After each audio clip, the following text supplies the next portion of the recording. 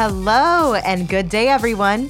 Welcome to another episode of The Fabulous Technology Now, a weekly show from Hewlett-Packard Enterprise where we take what's happening in the world around us and explore how it's changing the way organizations are using technology.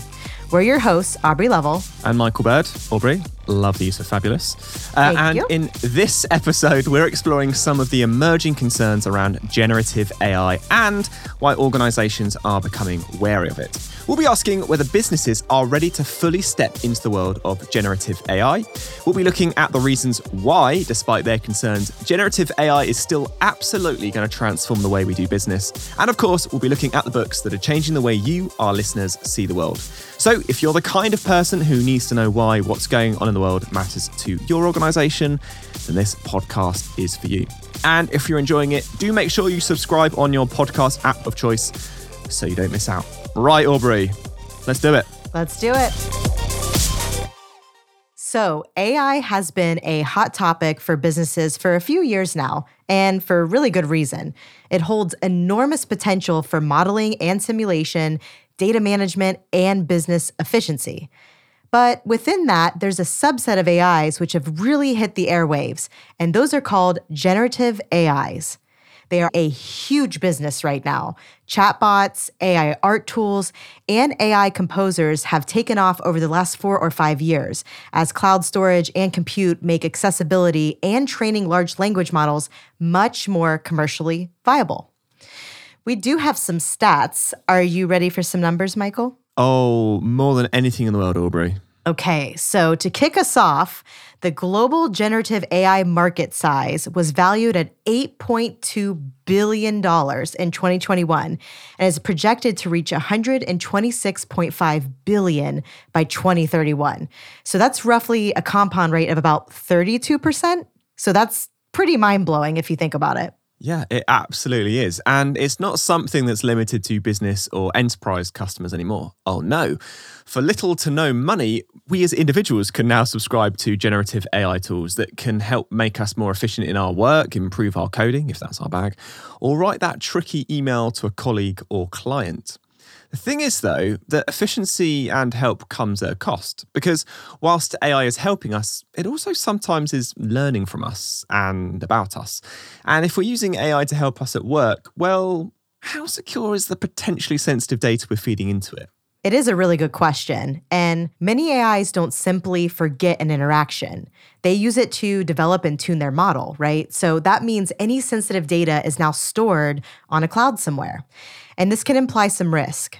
In fact, because of this challenge, the EU has just announced the creation of an AI task force to kind of look at how various providers are treating our personal data. And as we know, security is key in how we manage AI responsibly. It's really top of mind for many organizations. Yeah, and that's led some organizations to put stricter rules in place around the use of generative AI for working with anything that could be seen as sensitive information. And so that kind of begs the question, what can we do to ensure we are using AI in a secure and strategic way? So tech market intelligence provider IDC recently wrote a blog post with some suggested questions that organizations should ask any potential generative AI partner. So including things like, number 1, making sure you can opt out of using your interactions to train the AI. Number 2, making sure you retain the right to delete your data from the model. Number 3, ensuring that you can opt out of having the prompts you input stored on the model. Number 4, making sure only a limited pool of employees at the provider can access the data. And finally, making sure the security and privacy policies they employ match up with your own. I mean, that's really good advice, but even then, there's still other angles to be examined. For example, who owns what an AI produces? If you feed an AI data, does it then have rights to that data in the form of a solution it gives you? Does an AI owner own the code it generates?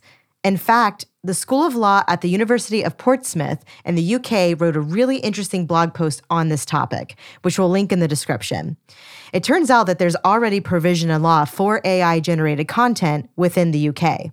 And we do have a quote here. Under the Copyright Designs and Patents Act of 1988, they are, quote, generated by computer in circumstances such that there is no human author of work. So the law suggests content generated by an artificial intelligence can be protected by copyright. So the blog kind of goes on to add that AIs in the UK can legally mine text and data from the internet so long as it's not for commercial gain. And that may explain why certain AI tools currently give their users all rights to the content in some territories, though every country has its own rules, obviously. However, the original sources of answers generated by AI chatbots can be difficult to trace, and they might include copyrighted works. So even if you are free to use the content an AI generates, it doesn't mean its work doesn't infringe someone else's IP. So as the end user, you kind of have to really be careful about how using what an AI gives you. And of course, terms and conditions can always be changed later to give the AI ownership of its content.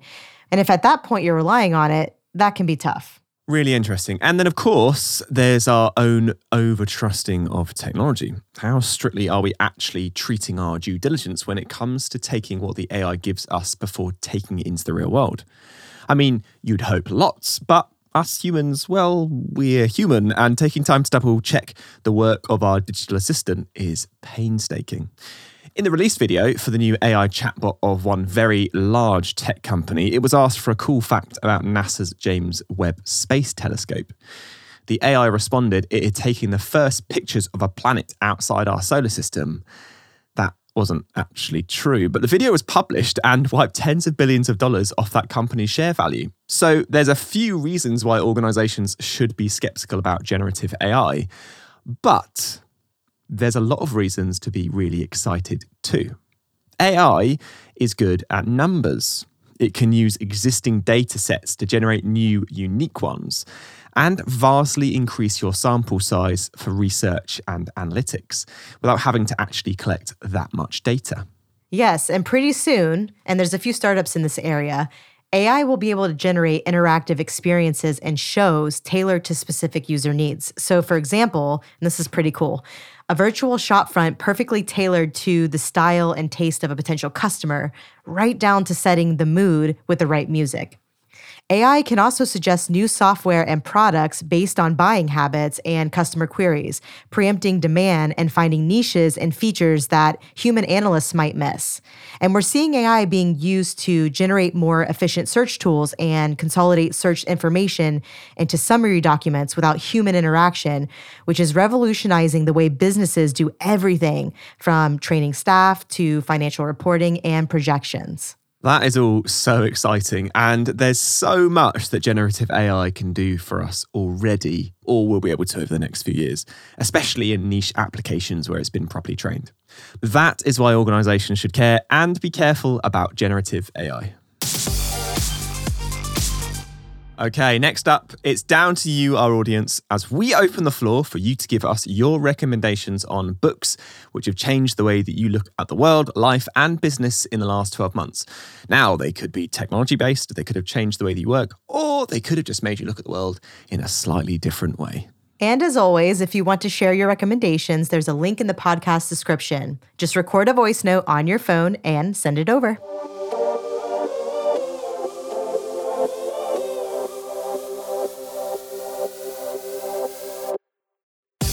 Hey, my name is Dan Johnson, and I'm going to be reviewing an amazing book that I read last year called The Obstacle is the Way, written by Ryan Holiday.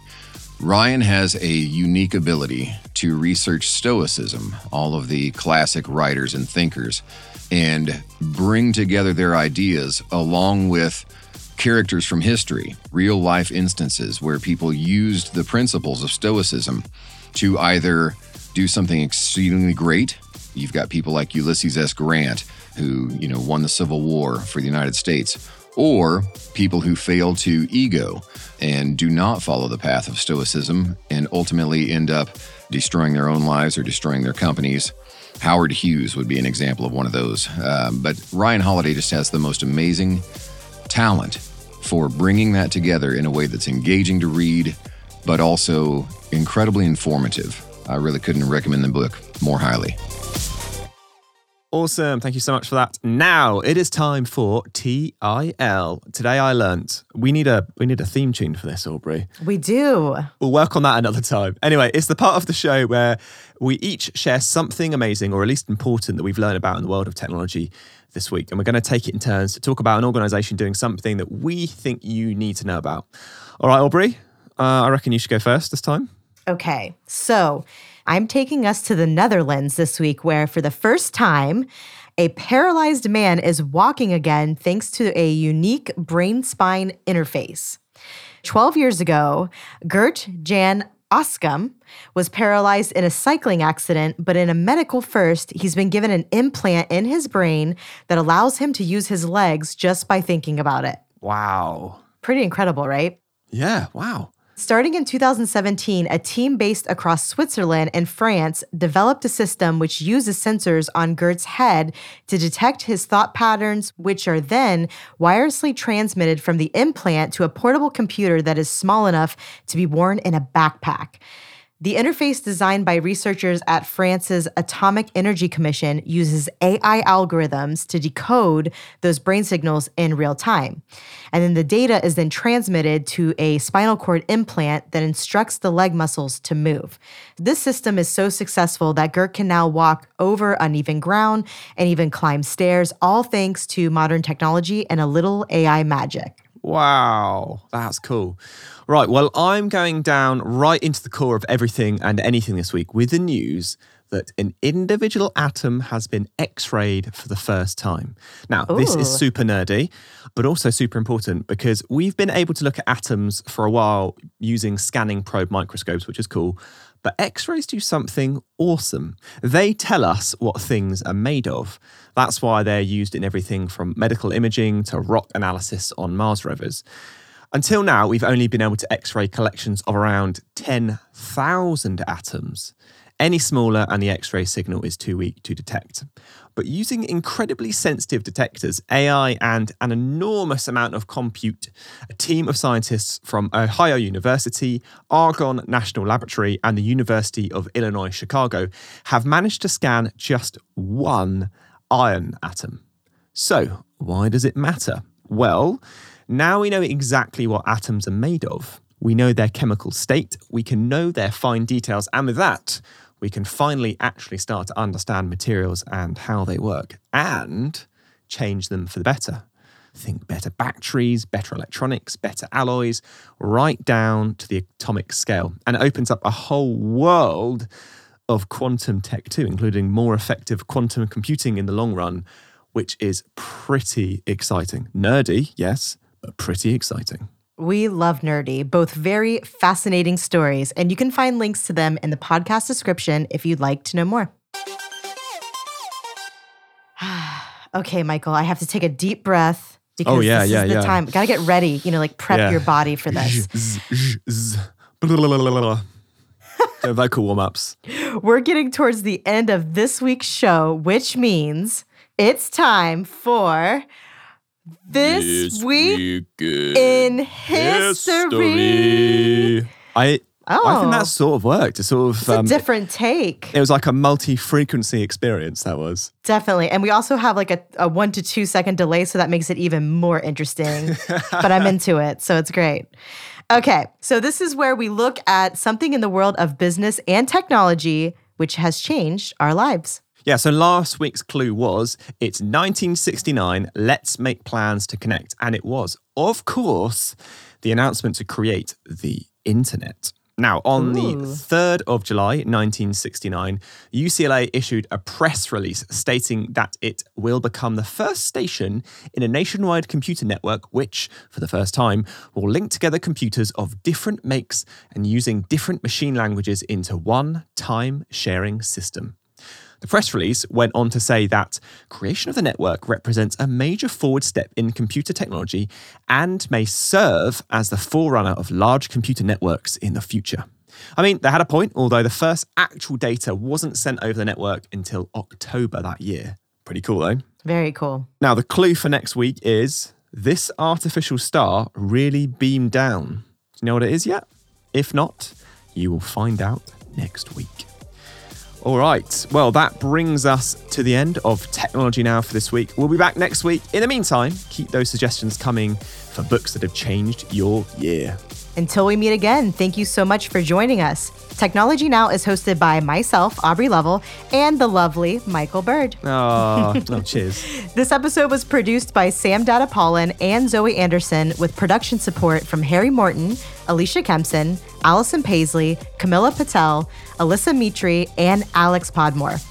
Technology Now is a Lower Street production for Hewlett Packard Enterprise. And we'll see you next week. Thank you. Cheers.